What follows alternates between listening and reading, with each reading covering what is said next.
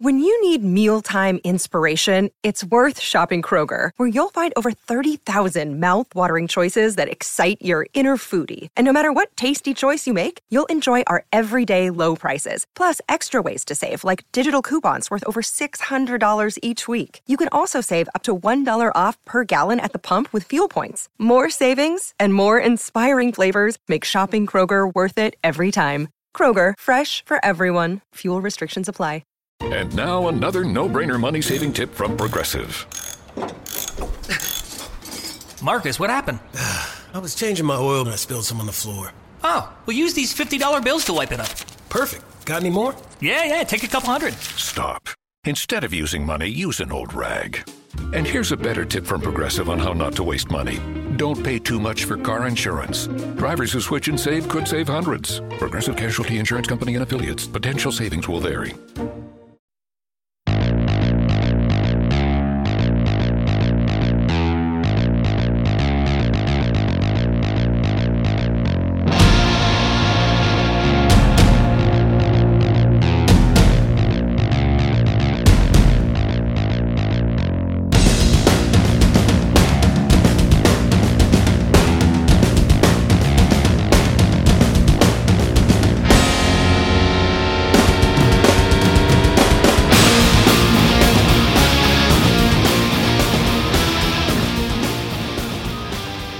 Good evening, everybody. It is Jay Scott. What's going on? What's shaking? How you doing? It is the Hook Rocks, the Ultimate Rock Community Podcast.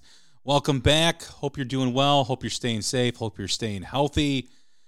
To my West Coast listeners up and down the coast from Washington all the way down to California, I hope you're doing well. I hope you are safe. I hope your family's safe and your loved ones. It is tragic. That is what is happening out there right now, and the images that we've seen are horrific. So please stay safe and find shelter or do whatever you can to get out of that mess if you're in danger. My thoughts are with you guys. Our thoughts are with you guys. So please stay safe. Getting back to the rock talk that we are here for you, that we're doing for you, I'd like to welcome back repeat offender, repeat guest, Christy and Eagle. What's going on? How are you? Hi, Jay. Thanks for having me back. I really appreciate it. I'm doing as good as possible in Southern California, kind of indoors with the air conditioning on because you can't really breathe the air and it's orange and ashy. And hopefully I don't have to evacuate in the middle of this podcast. So. Well, like I said, as long as we finish, just keep your phone on, and we can keep talking as you're headed to the shelter. Evacuating. Yeah. There you go. It is crazy, I mean, we're in the midst of a pandemic, which is horrible.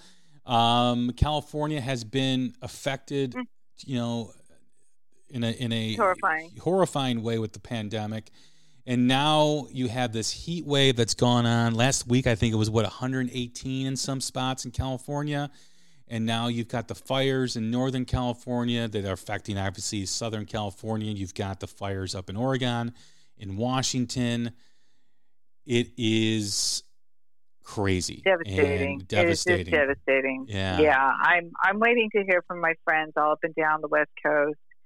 I think a lot are evacuated and it's hard to communicate. So I'm just fingers crossed that everybody is safe and, because buildings can be replaced, So, evacuations, I think there's like over 500,000 people evacuated on the West Coast at this point. That was from yesterday. I don't know. Hopefully I didn't check this morning. Sometimes it's just really hard to get back into that news because it's so depressing. So I have to limit it. But at the same time, I live in a fire zone. I'm on top of a mountain kind of. Where lots of canyons covered with tinder.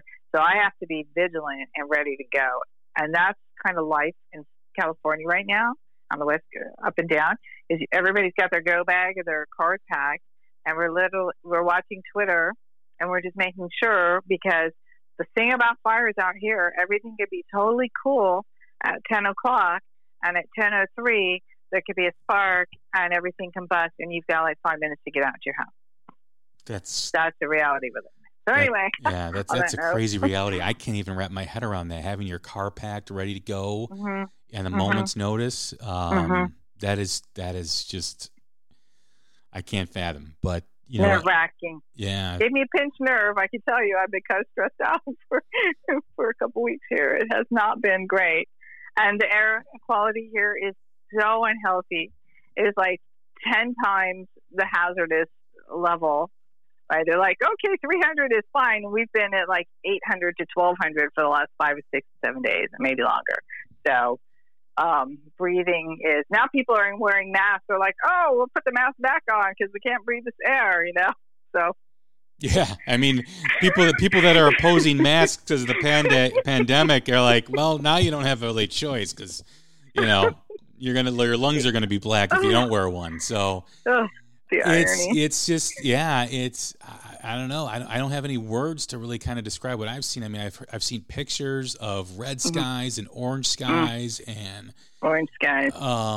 It's just horrific. I know there's some followers that I haven't seen on my feed in a few days, and I'm worried about them because I know they live in that area up there. So, I hope that they are safe, and I hope their loved ones are safe. But, if 2020 couldn't get any worse, it definitely has turned another corner in terms of worse with the fires. Yeah. And we still have, 3.5 months left. So who knows what's going to happen? I know we have the election coming up in November, which I fear.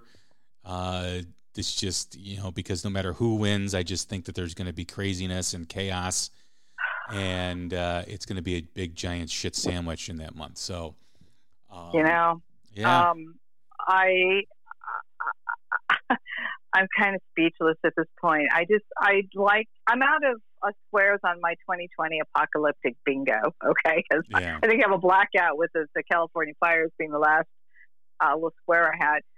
I'm at a loss for words. I just really hope people can chill out and we can just get through to the end of the year without any more catastrophes or, massive loss of life or fights or anything. I'm just fingers crossed that we can somehow, as a people, just kind of get through this year without any more trauma.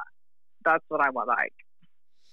And we do a music podcast here, and I've had messages sent to me over the last few months and thanking me and thanking the guests on this show for providing an escape for what's going on in their lives, whether they're affected by this pandemic personally, whether they're affected by the lockdown personally and suffering from depression with nothing to do, or just to keep their mind off of what's going on, whether it's these fires on the West Coast or hurricane, social injustice, social uprising.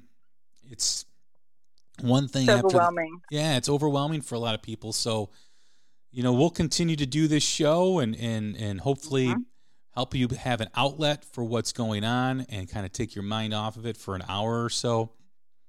And we'll definitely, I promise, continue to do that. And Christy always brings knowledge and great thoughts and great opinions on whatever topic we're discussing, whether it's, the demise of rock radio or, the Grammy corruption. And today we're going to talk about Spotify, or not just Spotify, but streaming services. And streaming services are the most popular form of accessibility for music. It's how the majority of people absorb music is through streaming, whether it's on their phone or on their computer. It's point, click, download, or point, click, play, and they have the music, whether it's Pandora, whether it's Spotify, whether it's iTunes, whether it's Amazon Music, whatever form of streaming you use, people are utilizing that. And it is the most popular, like I just said, but because it's the most popular doesn't mean it's the best.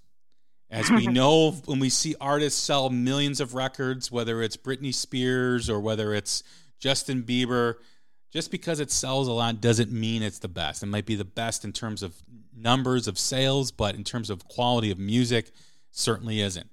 And that's always been my opinion about streaming is, yes, you have the accessibility anywhere you are to access music, but it's not necessarily the best for you in terms of the quality of the sonic sound of the streaming platform.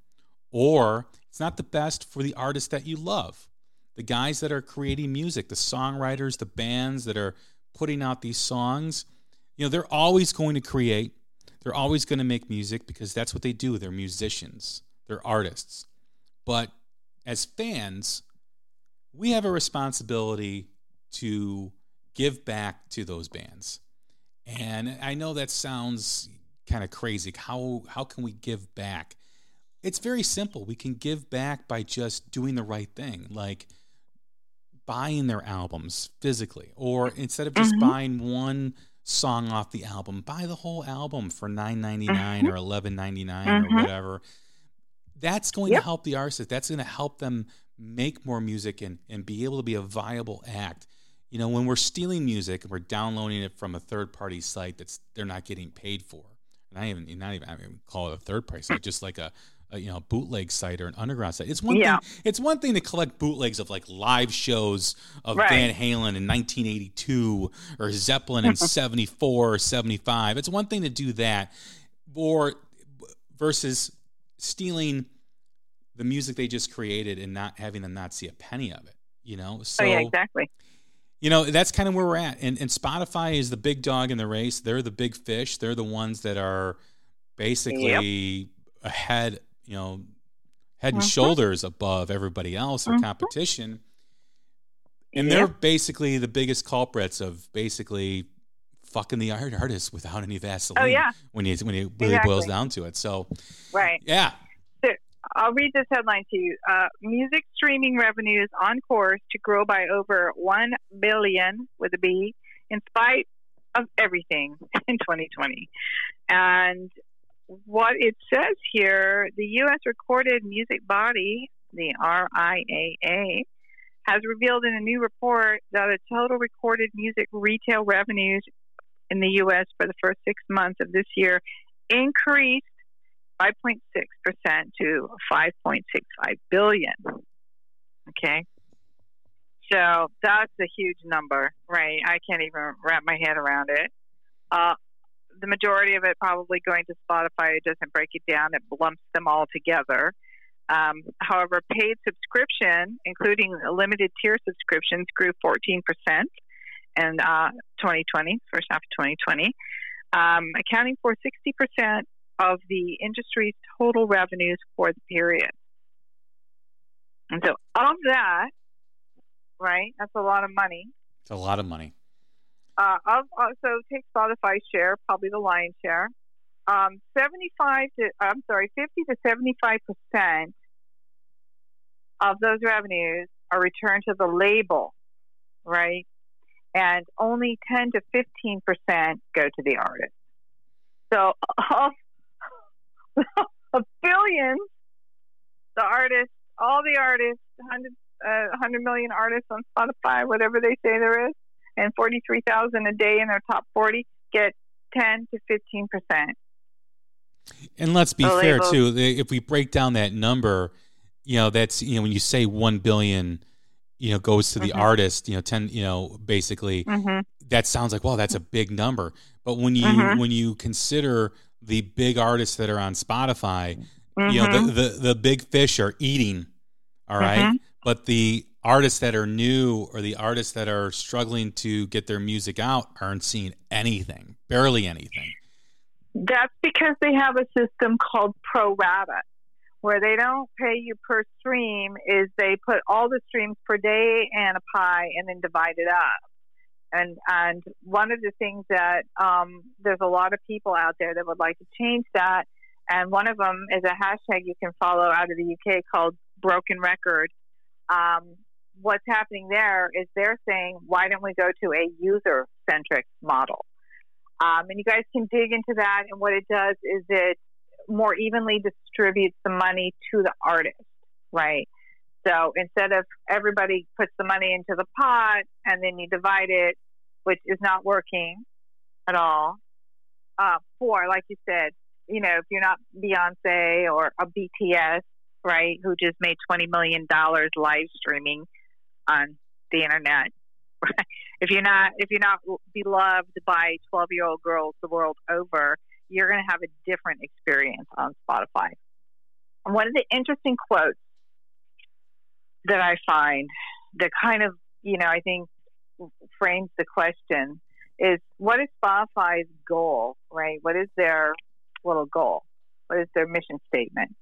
It's helping 1 million artists live off their art, right? That's what they say. But most of the money goes to the record labels.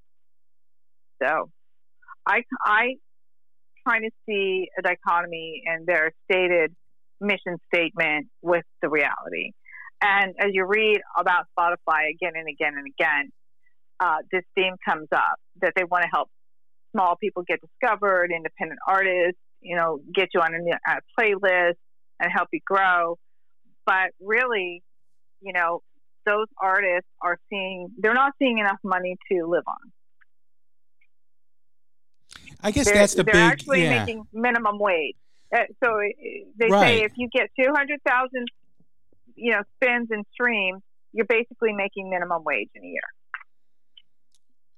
When you think about what we heard for a decade when Napster came out, we heard that this is going to kill the music industry, it's going to kill the labels, it's going to do all these things. The labels getting 50% of 5.6 billion doesn't sound like they're going to go away anytime soon. Based on the fact that these streaming services have reoccurring revenue. I think Spotify has 20 million subscribers now. 200 million. 200 million? Wait, what do they have? No, I just looked it up. They've got, I had to go to Wiki. Where's my Wiki? They have a lot. So their subscriptions grew 14% in the first 6 months. But 20 million, that's got to be domestic, I would imagine.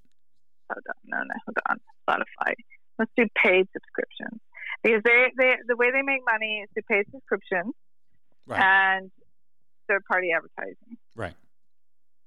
Does any of that advertising go to the labels, or is the basic subscriptions and streaming purchases, does that go to the labels? Because so they don't really say which one's going to which, but definitely the labels are getting paid for sure out of the subscription.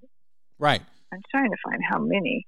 And I just saw 20 million. I could be wrong, but even 20 million, that's a huge number of subscribers. If you're charging them $9.99 a month or $10 a month or whatever. $9.99 a month. Yeah. Okay.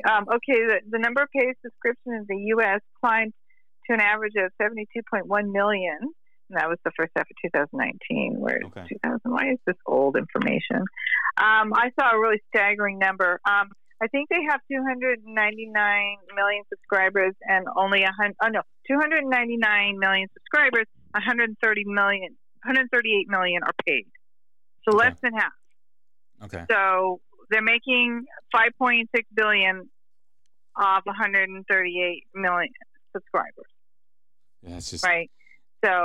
But you heard, you basically heard that the music industry was going to be done when Napster, and they figured it out. They adapted. They basically took what, they figured out a way to make money. They figured out a way to screw the musicians that are making money. And let's be fair. Your Taylor Swifts, your Beyoncés, your Justin Timberlakes, your Coldplays, those bands are fine. Those artists are fine. But they're established. They're the ones that are playing stadiums and 20,000 seaters and whatnot. It's the bands that are up and coming, the ones that I focus on the New Music Spotlight, the ones we talk about when we talk about new music, the new bands. Also bands too, like LA Guns, or bands like Winger, or bands like whomever, those mid-level bands that play mid-level theaters to clubs when they tour. They make money touring, and that's why they're always touring, but they're not making any money off of the music right now, which is a shame. LA Guns and bands have been able to figure it out and how to make money like they were years ago. I think I could be wrong, but I think I remember Tracy Guns posting on Twitter that they're making more money now or more successful now than they were in the 80s. That's great, but again, they got to bird dog it. They got to be out on tour constantly to do that. And also be expected to put out new music so people don't forget about them. Right. So it goes back to the quote where Daniel Ek, the owner of Spotify, which is a Swedish company, started in 2006, by the way, and went public a couple of years ago and has stockholders. They still are losing money, they say. I'm not quite sure why. I call bullshit on that. Okay, I'm like, really? Can I over the books, please? Yeah.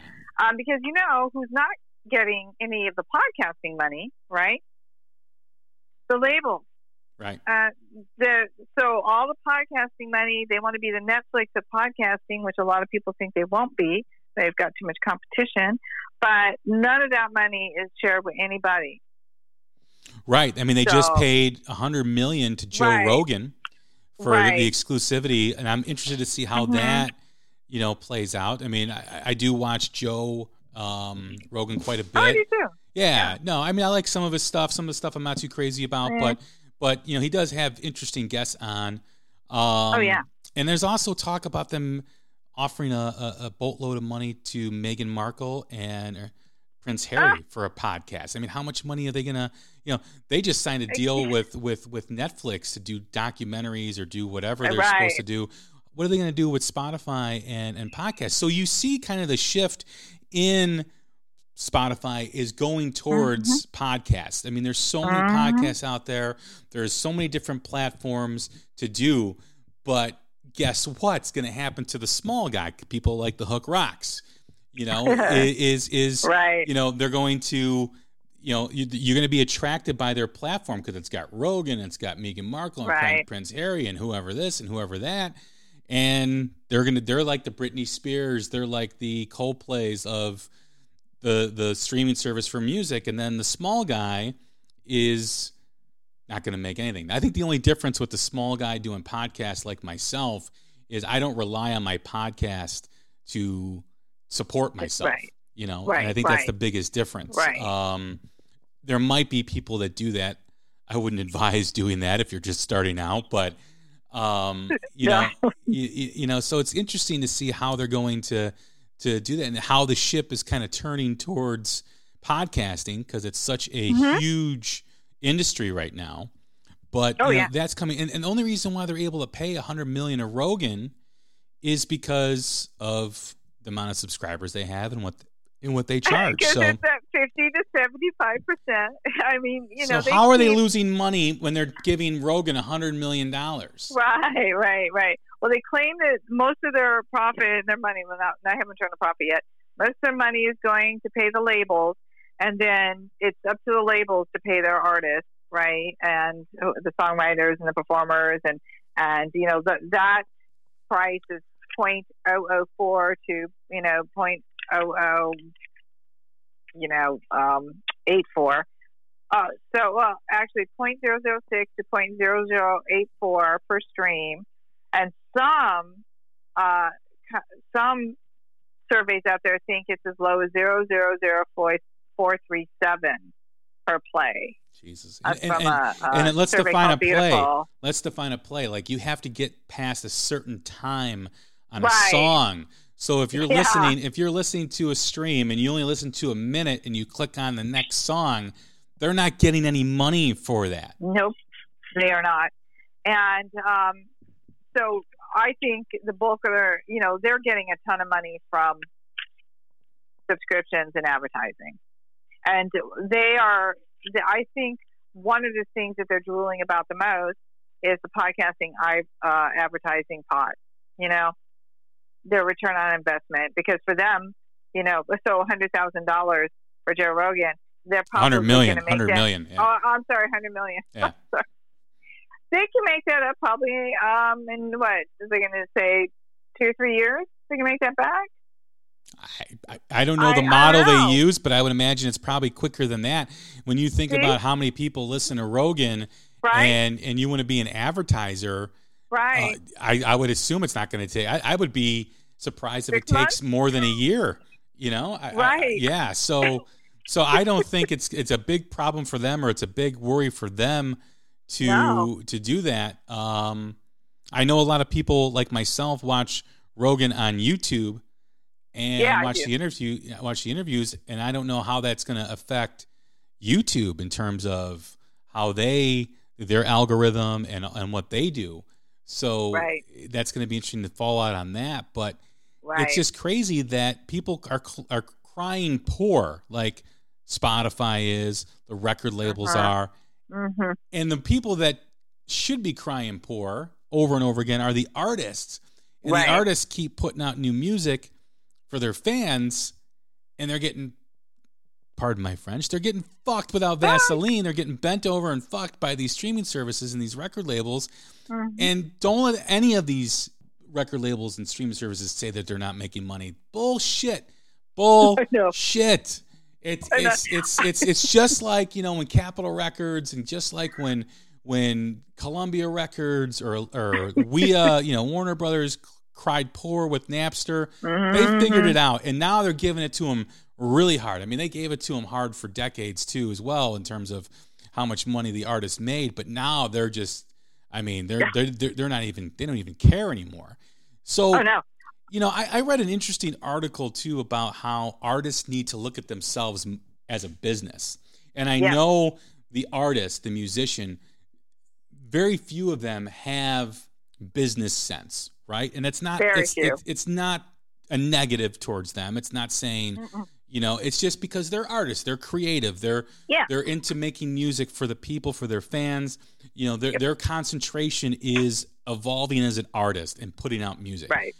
Now, you know, you could talk about the Paul Stanleys and the Gene Simmons, and you could talk about the Maidens, who have created entities outside of the music that people buy. I mean, Maiden's got action figures for Eddie. They've got, you know, all this stuff. They got their own beer. They've got everything. Kiss, of course, slaps the name Kiss on everything, including coffins.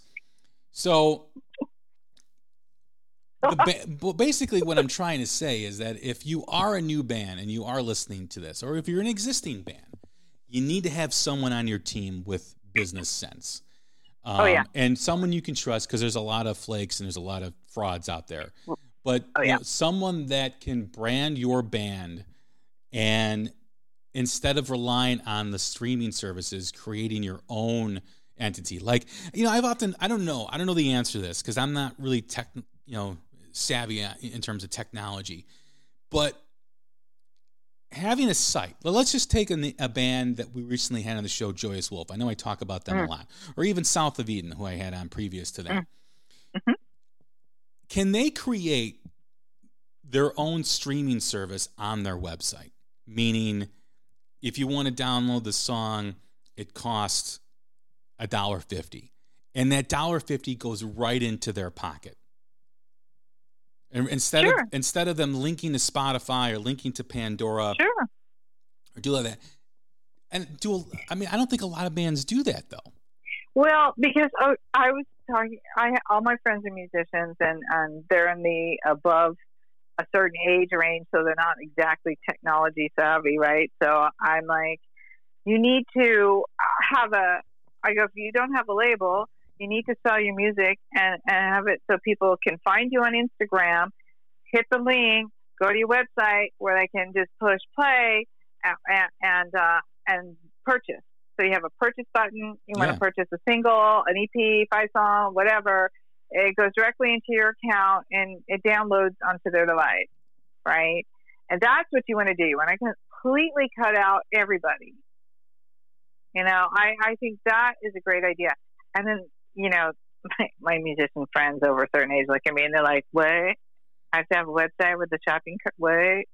And if you're in a band, I mean, most guys in bands or most musicians, they don't know how to put that together in a website. Exactly. But hire somebody. They don't even know how to go find it. But it's even hard for them. They're like, well, how do I get somebody to do that for me? I'm like, you know, and so I'm like, oh, it's hard to explain that. But I think that if you can just master a couple simple things, Instagram and a small website, even a 3-pager with a bio, the music, and links to, you know, download, you're kind of set up. Because if you can find people that like you, like I love this band called Tarasca I've been listening to lately. As soon as their EP comes out, I hope they put it on Bandcamp or something, and I can just go and purchase it directly from them. Or not Bandcamp, they just put it on their own site. And then, you know, I can link to their own site from all these other sites and just purchase it directly from them. Yeah, I mean, it's disappointing when I see bands like I just talked about, Joyous Wolf, south of Eden, releasing EPs and not having the physical format. For me, that's disappointing. I know. Okay, so let me go back to I'm getting to Daniel X little quote here that you can't record music every 3 to 4 years and think that's going to be enough for the streaming platforms. You know, he's talking about the whole model has changed, and if artists want to make money on the streaming model, they have to change the way that they create and release music, right? So I noticed a recent trend with several new rock bands that I'm following that are releasing singles first, because Spotify rewards the single. The single is going to try and get on a sponsored playlist, and the sponsored playlist is the new chart, is the new top 40. So, you know, what the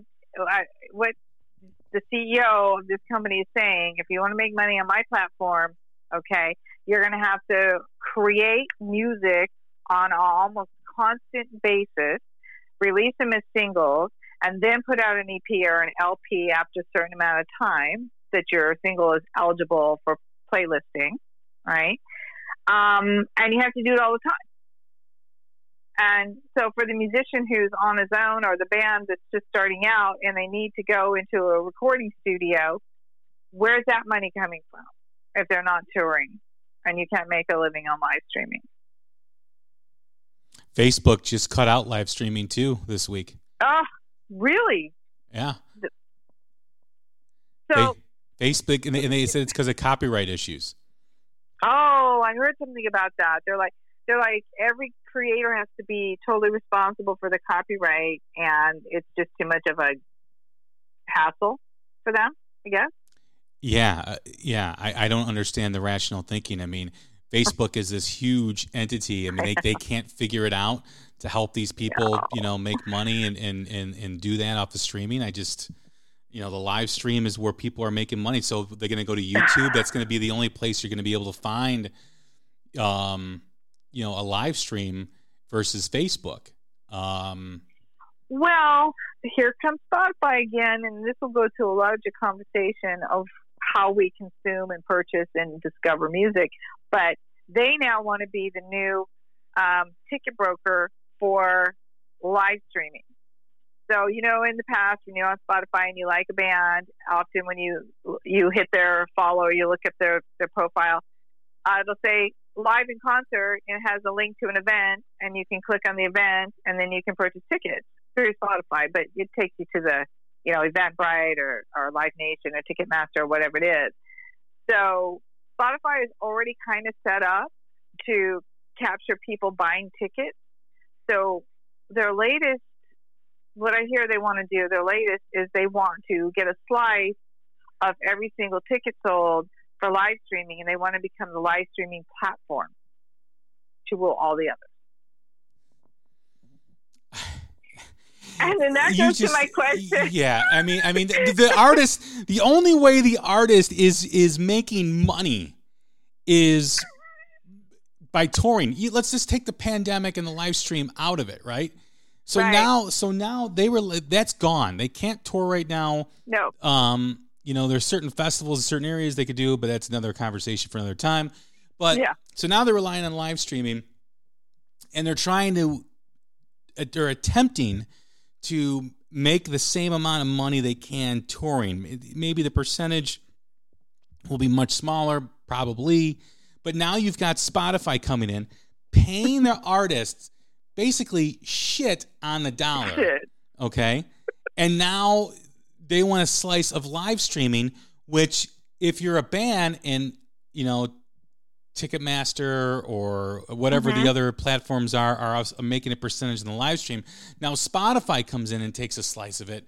What's going to, I mean, is someone going to live stream when they're only getting like 15% of what they were getting 6 months ago live streaming? So what's the point? What's the motivation for them to live stream? You know? Well, see, they want to get some of that BTS money.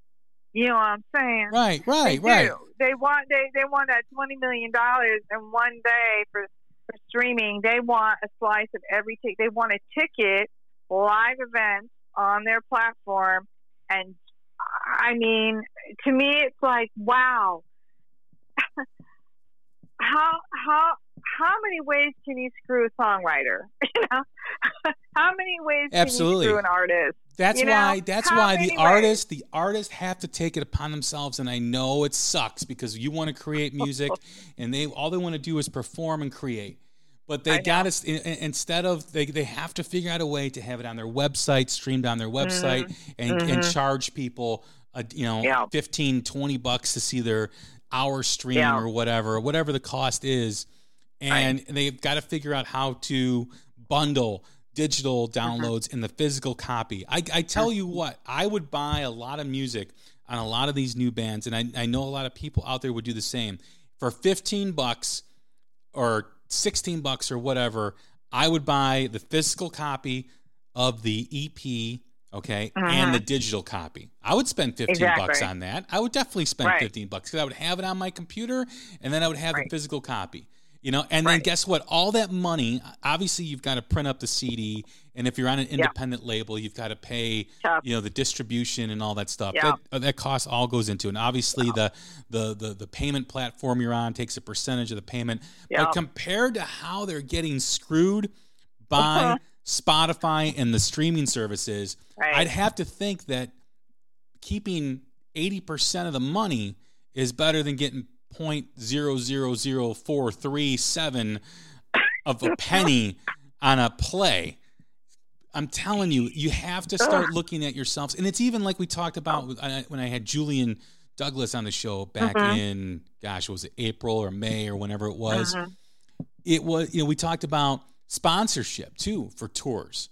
If this does affect these small clubs and how much capacity they can have in, the inside the club or inside the theater, to help offset that cost, you have to have someone getting out there and saying, hey, I've got 3 bands that I'm packaging together, the 3 new bands, and this is what they're doing on YouTube right now. This is what they're doing on Spotify. This is, all the statistics. And you present that to a liquor company or a surfboard company, whatever it is, to help offset the cost of touring. And you get, maybe the surfboard company pays for your transportation. They sponsor the show and they'll put the bill for your bus and for your, your eating expenditures and what all that stuff, right? Hotels and everything. And then you've got the liquor company that, only Miller products can be sold during the show, or only Bud products can be sold during the show. Right. And they give you an X amount of dollars, for how much is, they give you a rate, and then there's different tiers. Well, you sold this much, so we'll give you this much, and so on and so forth.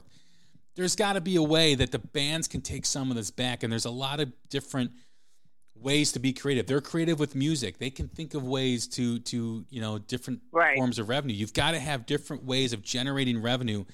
If you're a band, you can't rely on the streaming service because that's going to be shit. No. You don't know what the live, circuit's going to be.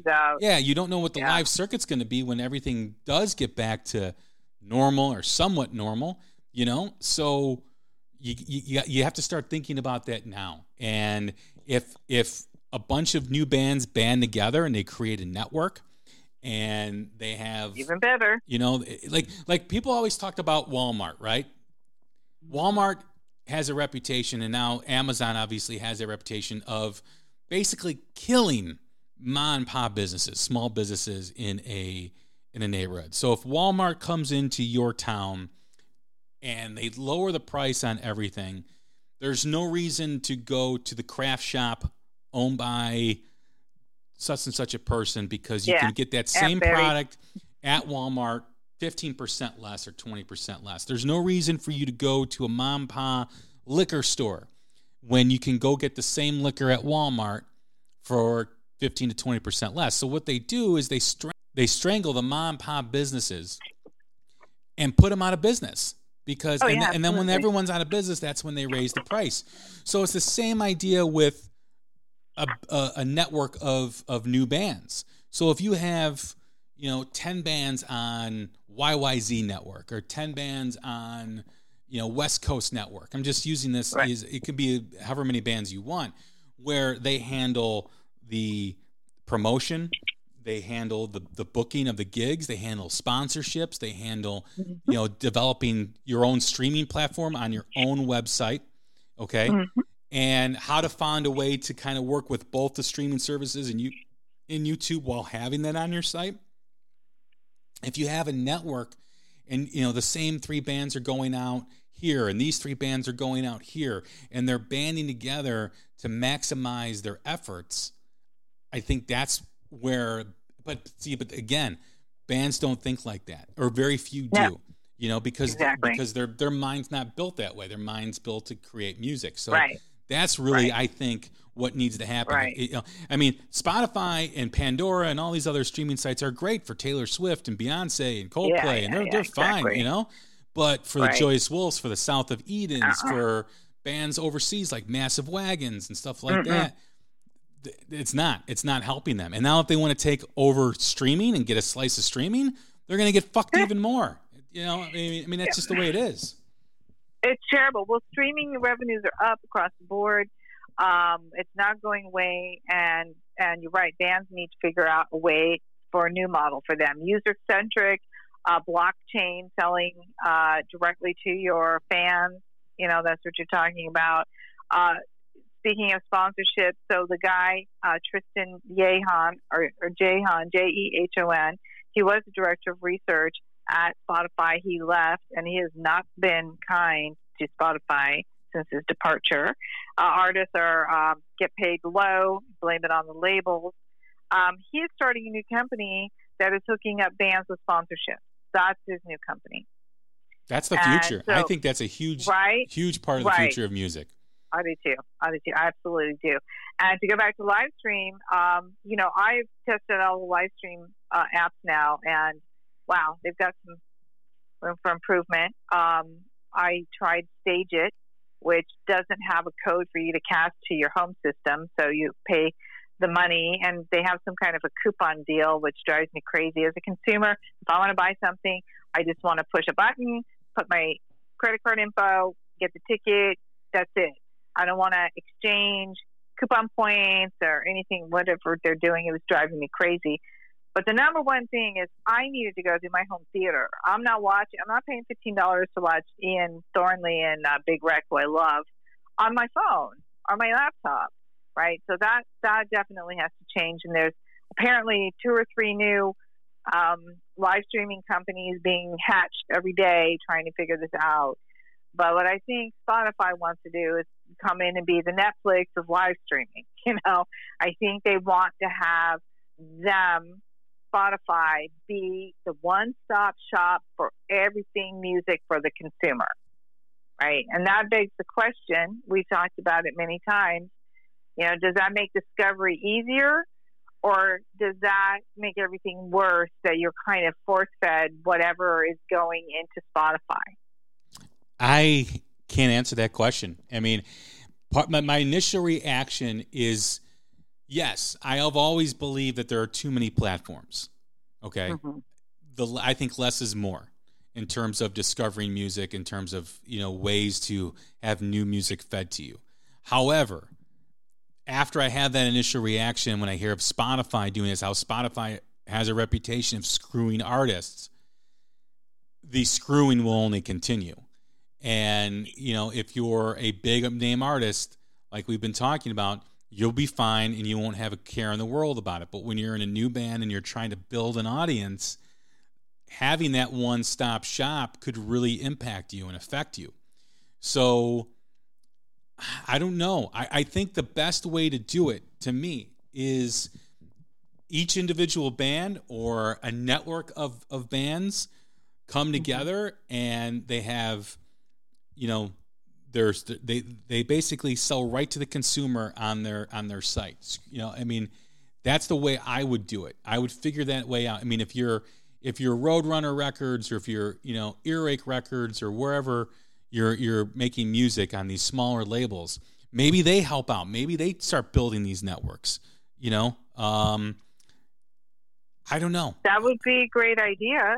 I mean, There's a couple companies out of the UK and I think one out of Dubai that are offering bands to set up a site all based on blockchain, which basically is a recorded transaction between two people.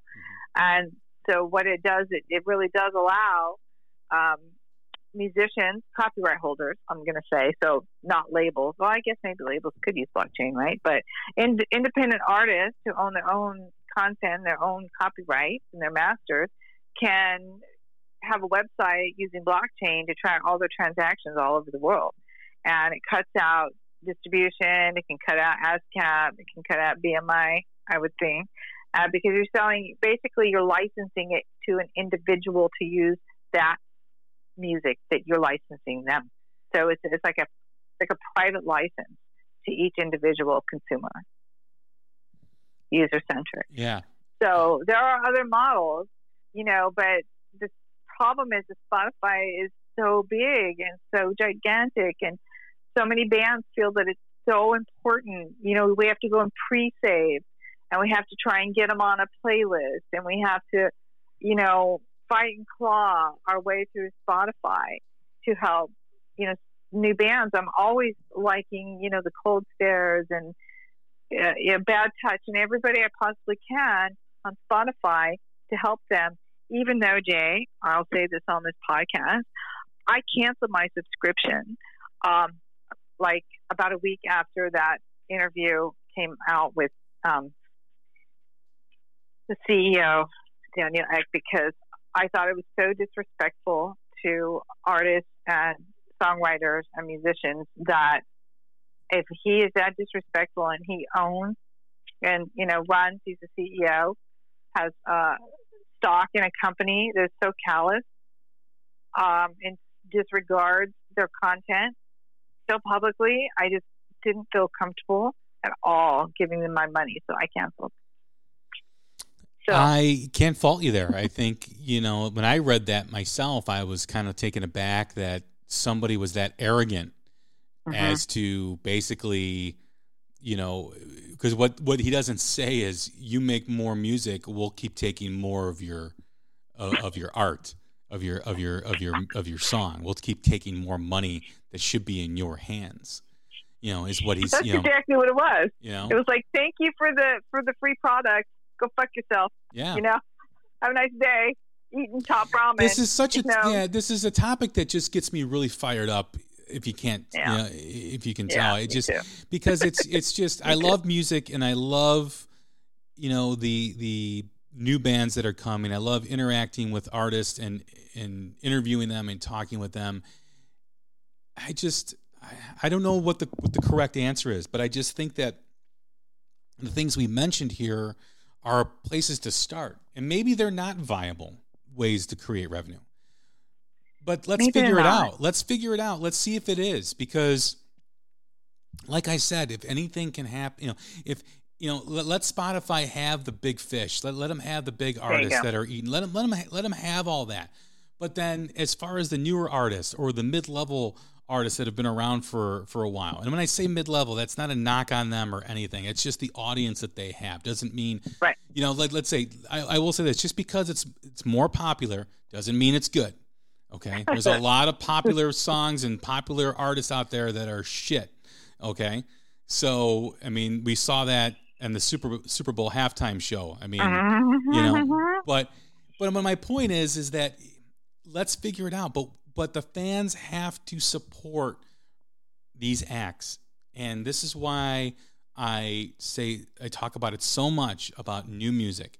And I know there's people starting to turn the corner with, hey, this new stuff isn't bad. Though this band's really good. And I see that happening. And, I know, when you post something, you're hoping that, you get a certain percentage of views or comments or likes based on the certain amount of followers you have. You can't look at it that way. If I can turn 1-2 people every time I post something, it's 1-2 more people. If you post something, or if Chris Corradetti posts something, or Robin the Hood, or Teresa from the UK, or what Anna Stella does out in the UK too with what she does, we'd love to be we'd love to have the impact that we dream of. We post something and it just skyrockets for this band. That's not reality. Okay. Rock and roll is irrelevant right now.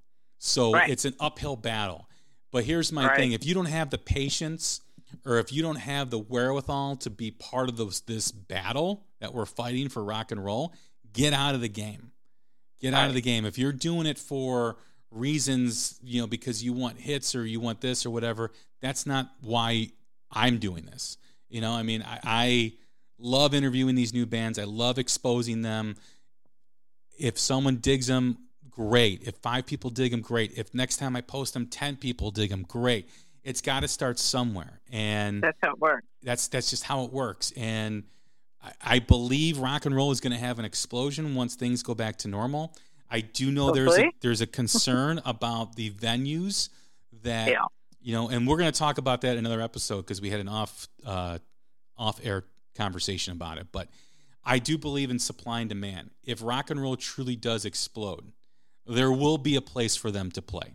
May not be immediate, but there will be a place if it truly does do that. So, but getting back to the streaming services and how these bands need to figure it out, I will tell my listener, and I've said this before, CD is still the best digital format out there. Except for one thing. I have a little stat here. So overall, that's taken a hit. Yes. This year. Yes. CD sales and physical copies of albums are down. Yes. The lowest since '86, I think. Yeah. It's really bad. But the good news, even though that it's dramatically down, vinyl has still continued to outsell CD. People want the damn records. I know. I don't know. That to me is, I have vinyl. I collect vinyl. Okay. And I do too. If I want a more intimate sound, I'll listen to a vinyl. But if I want the best quality sound, it's CD. It is CD. You get the physical connection to it. Okay. Right. And it's digital. So it's better than any streaming service that's out there. That's a fact. Just keep one thing in mind.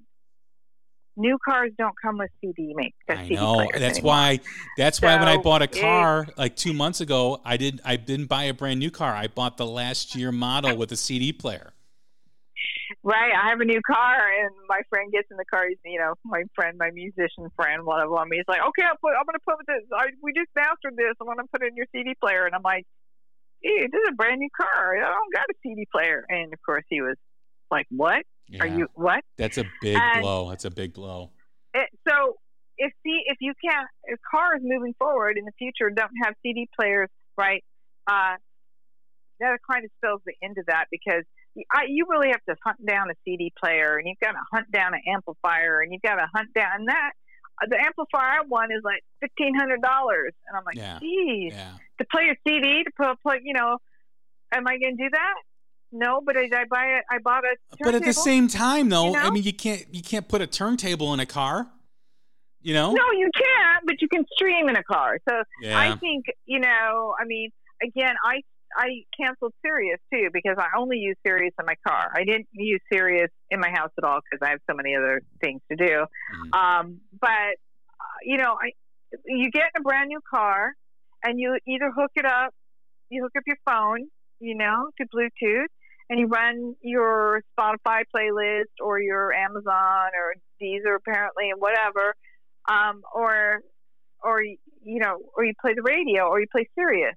But you're not putting in a CD player, right? And so you don't have a CD player there, and then you're a young millennial or what have you, our target audience, hopefully eventually, and you have a home system. But what do you have at your home? You got your iPad and maybe a couple speakers or something, or your iPhone. Most millennials aren't running out to or shopping on eBay for vintage, amplifiers and stuff, and putting a whole kit together. But some of them are. Enough of them are doing it for albums to outsell CDs. So, isn't that interesting? Yeah. No, it definitely is a big hit to the CD format when you can't play a CD in a car. That's a big deal. Now, as a father, I bought my then how old was he?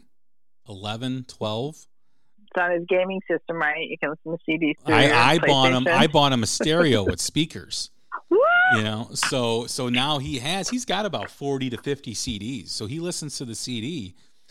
Dang. You know, so you have to, you know, I said on last episode that, you know, start telling your kids to stop listening to rock music because then they'll listen to it more. Use reverse psychology. Yeah. You know, go out and buy your kid for Christmas a CD player with speakers and buy them a handful of CDs. That's your job as a parent. If you're a parent and you're listening, that's what you need to do. But it's just, yeah, I mean, when you look at the CD format dying, even though I still buy CDs, I still love my CDs, and the vinyl seeing a resurgence, you know, and the streaming. I mean, it's almost like streaming is it's going to be there when the CD's gone, and the vinyl is going to be like a special thing for people to connect with the music and give them that physical connection. But I'm disappointed because I still think CD is digital.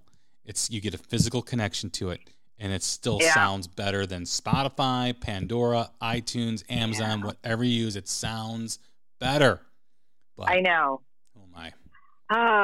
But it doesn't seem to be going that way, Jay. No. You know, the numbers don't bear that out.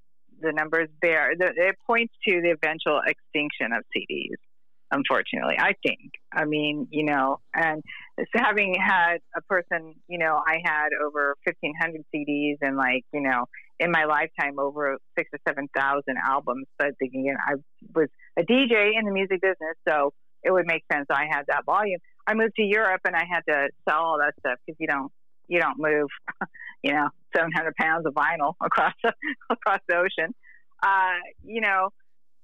But I don't know what the kids are gonna, you know, really be into moving forward. But the numbers for streaming seem to indicate that that's really kind of where everything is moving. Well, it's the ease of use. And like we said at the beginning of the podcast, you know, it's easy for people to stream. You mentioned it with your phone and everything. It's the convenience of doing it. And whatever product you come out with, whatever's the most convenient is usually going to win. You know, when you have whatever it is, whatever gives you something that's more quote unquote efficient in terms of getting it, you're probably most people are gonna run towards that. Right.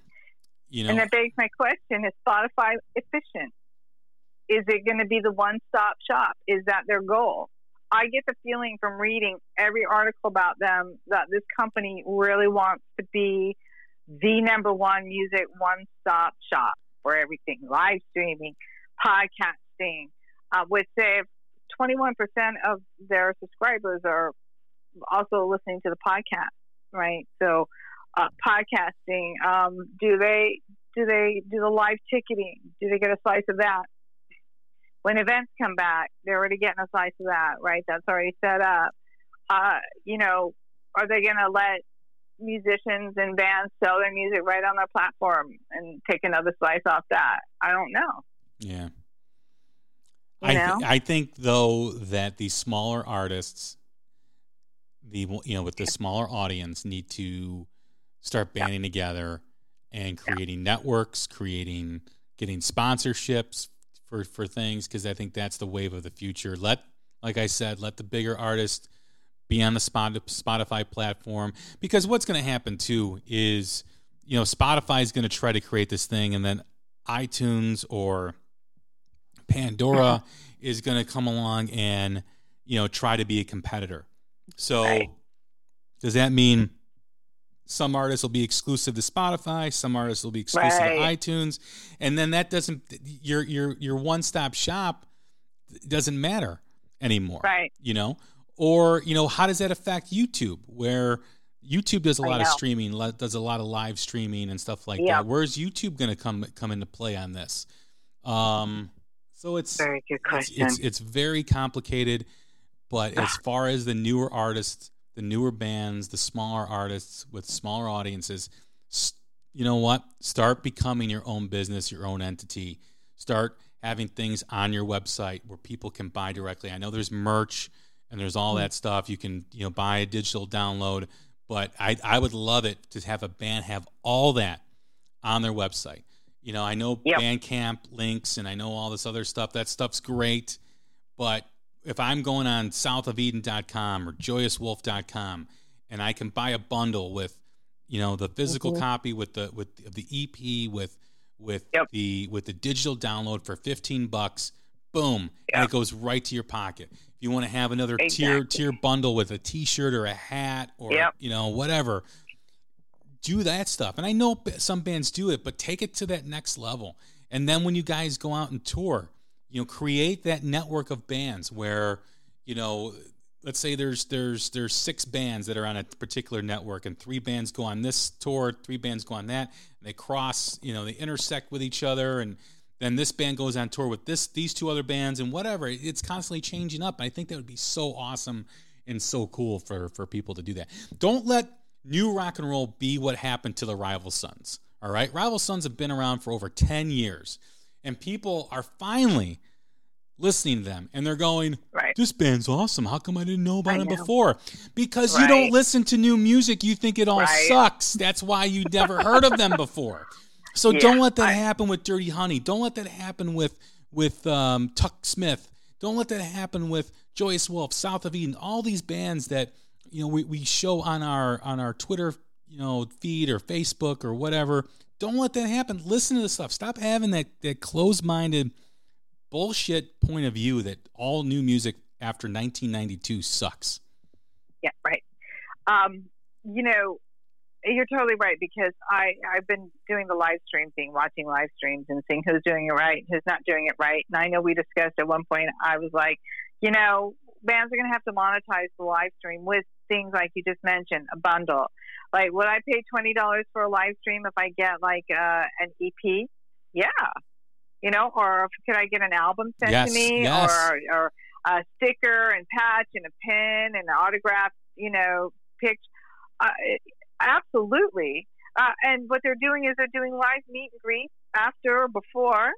So you pay a premium, and you have a VIP experience, albeit, it's on Zoom and you're on your couch or whatever, but you're still hanging out with like the band. I know, I think Neon Coven did that, and so did, it was a Neon Coven and LA Guns, and people paid, $100 and got the swag and the live stream, and then they get to keep the live stream, and then they get to have a 10 or 15, 20-minute hangout with the band. So, that's one way to do it. Now, I know I just collectively heard all the new bands go, yeah, Christy, but where are we getting the money to print the T-shirts and get the CDs made? And, that sounds really great, but we have to pay for recording time, and we have mixers to pay and producers to pay and a publicist. And I get it, I do too. I do too. I get it, and I hear your frustration, but I tell you, if I post a picture of all of the stuff that I have bought since this pandemic, I'm gonna have to put a few pictures, because I really have gone directly to artists' website and purchased directly from them, from the Cold Stairs, from Abby Kaplan, from Dirty Honey. Dirty Honey has a great website to purchase. Really easy. I have a Dirty Honey face mask, I have a Prince face mask.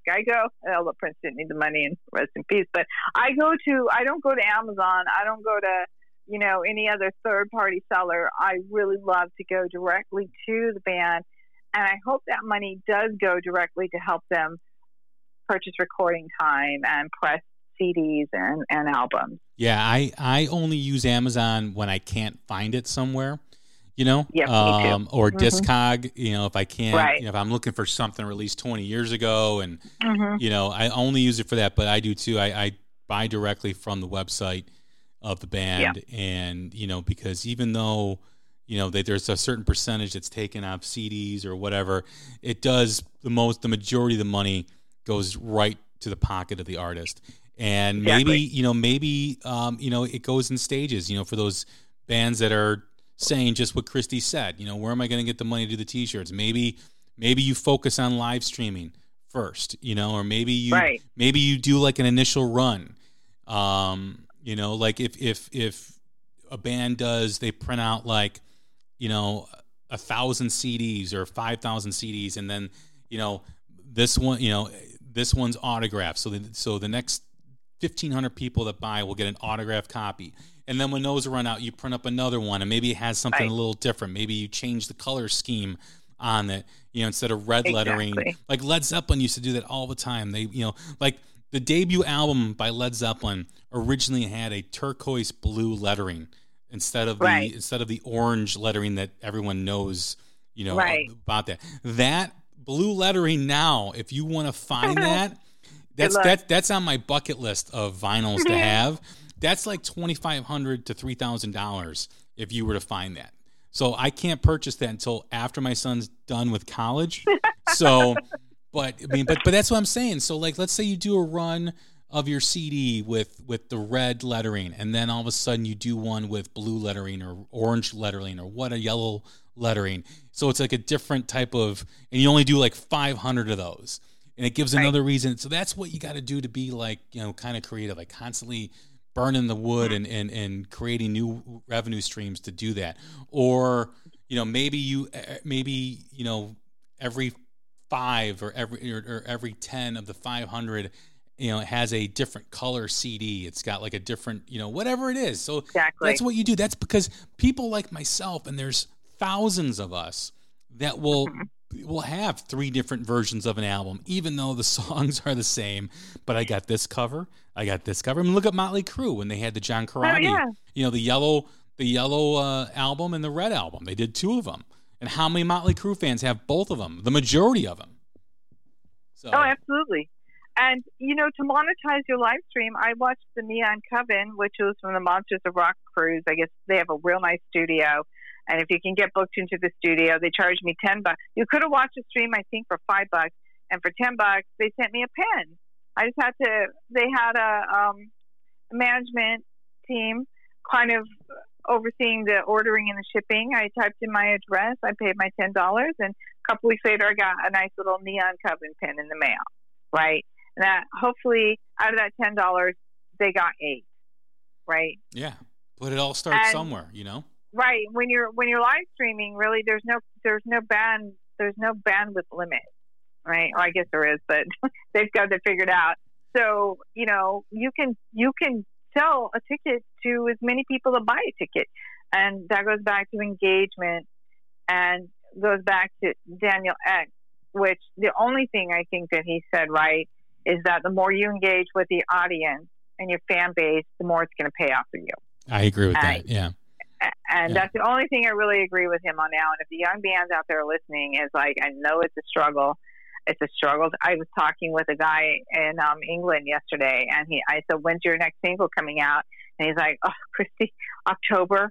It's a struggle with the COVID and everything. We can't even get recording time, and obviously finances are hard right now. And they're going to try and get the album out. And I know another band that's going to probably have to have a GoFundMe or Indiegogo to get the album mixed and mastered and out and distributed. And they want to print vinyl. So they might just have a vinyl raising, GoFundMe. So I know it's a struggle. But I think if your fans really love you, and I engage with so many bands on Twitter and Instagram, and love them and support them, and they're responsive to me. The more responsive you are to your fans, the more they're going to love you, and the more they're going to share and buy your music. Absolutely. That is 100% true. I mean, I was even thinking while you were talking, like if people are doing live streams on YouTube and they're selling, access to that live stream, $10, the first 100 or the first 200 get access to the live stream, plus they get a physical copy of our latest EP, and it's $25 or whatever, certain tiers, like you mentioned, hanging out with the band afterwards, like you get a full bundle. Yeah. You get a full bundle of, you get merchandise, you get the live stream, and you get to hang out, $50, $40, whatever. Dude, I'm there. Joyous Wolf is having a live stream coming up, and I'm looking at my options. They've got a lot of nice tiers. I love T-shirts. I am don't ask me about my T-shirts. But I can't go to a concert and not get like 2 or 3 T-shirts. That's just me.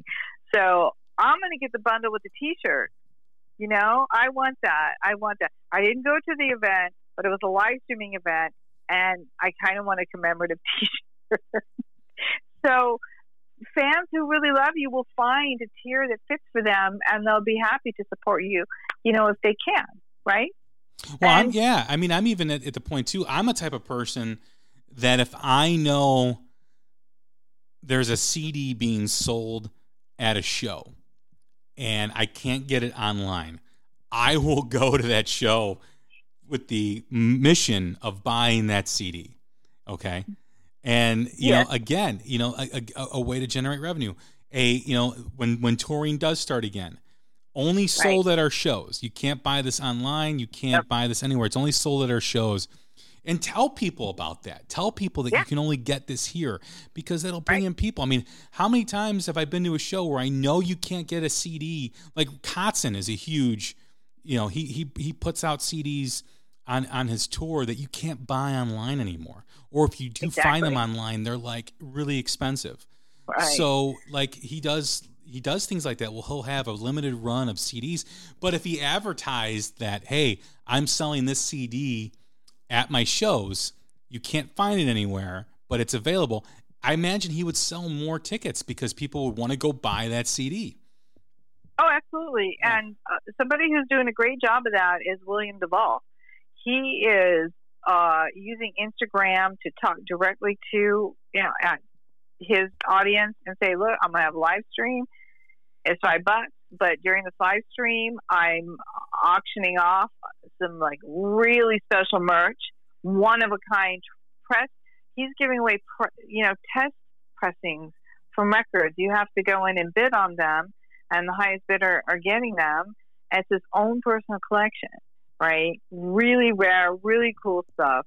And he's talking directly to his fans. And he's like, we raised enough money to print 500 more albums, copies of my albums, and they're going out. I mean, so if you want, young bands want to see like how somebody's really using social media properly to monetize everything right now, take a look at William Duvall. And if you don't know who he is the lead singer with the band Alice in Chains. And he has a solo acoustic career on the side, and he's incredible. But, you know, he's not a songwriter on all those early catalogs. So, you know, he's not getting mail money. Right. Right? Yeah. He's not getting, Jar of Flies money. So right. He's not getting, So, you know, he's not Derek Cantrell. So young bands look at some of the people that are out there doing it really well, and don't copy them exactly, but you can follow their path. Right. There's so many different opportunities out there. I just wish, you know, someone would get behind some of these bands, or these bands would look to hire someone or find someone to work with that does have some business sense, that does have maybe a reputation, and then, you're not talking about investing thousands of dollars, or maybe, someone's not going to run off with your money because you can see the product and you can see how much is being sold, and you can demand those numbers to make sure that you are getting what you're supposed to get. But even if someone just sets up the infrastructure for you on a website, you can manage it yourself, or your manager can do it, and you could see, people are buying this, people are buying that, doing a limited run of this. There are fans like myself that if I know that there is a limited run of CDs, shirts, whatever it is, a bumper sticker, I will find a way to buy that stuff. And there's every band has those. Some have more, some have less, but that's what you got to tap into, because you ain't making money on the streaming. Touring right now has come to a screeching halt. Right. Don't know when that's going to come back. And you and I both have thoughts on that. We'll share it another time. Exactly. But, that's what's got to happen, don't put all your hope and faith in Spotify. I mean, I know that I see a lot of bands really scrambling and really, tilting at that windmill to get all those streams and likes and follows and pre-saves. And, it's a lot of energy spent for that whopping return 0000437, right? So, I career coach on the side, and I'm like, don't spend all your time uploading your resume online, right? Spend 20% doing that. Spend 80% networking and engaging with people that you want to work with. I was just going to mention that. I'm in sales. I've been in sales for over 20 years. Very early on, I had a mentor say something to me that has stuck with me throughout my whole career. Don't spend 80% of your time on 20% of the money that you're going to make.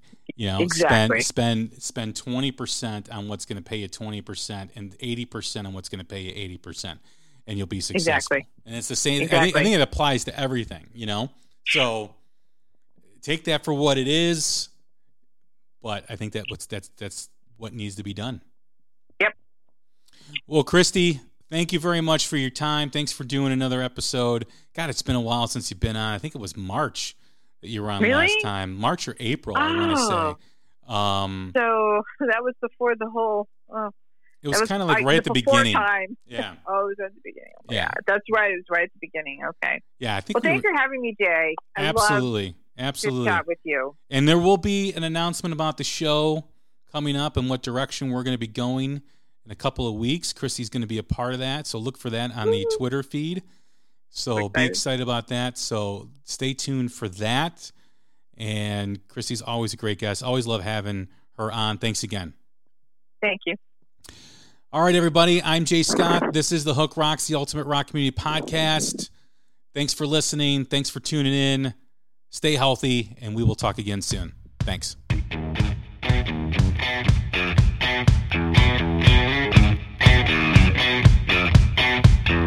I'm a soldier.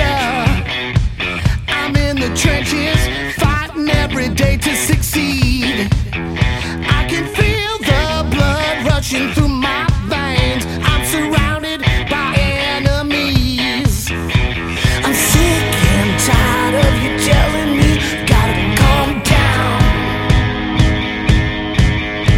I'm sick and tired of you telling me I gotta slow.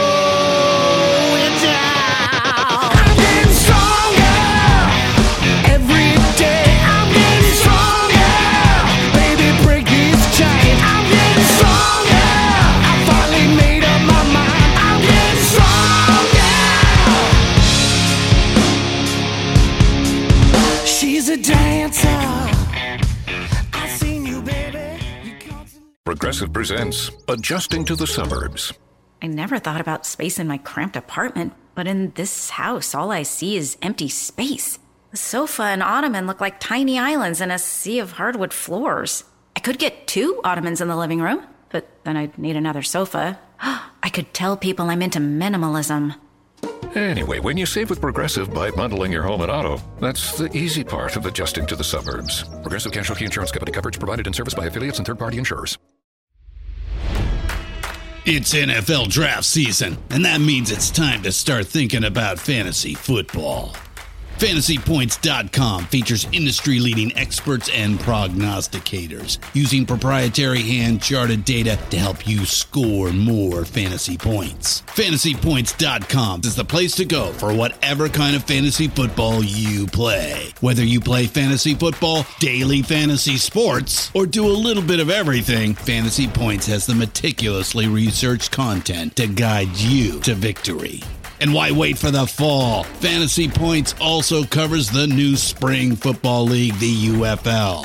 Join the guru, John Hansen, Scott Barrett, Joe Dolan, and other massive names in the fantasy football universe with an exclusive offer. Use code Pantheon for 15% off any Fantasy Points package, including the all-in package, with access to every article, tool, and data nugget that Fantasy Points has to offer.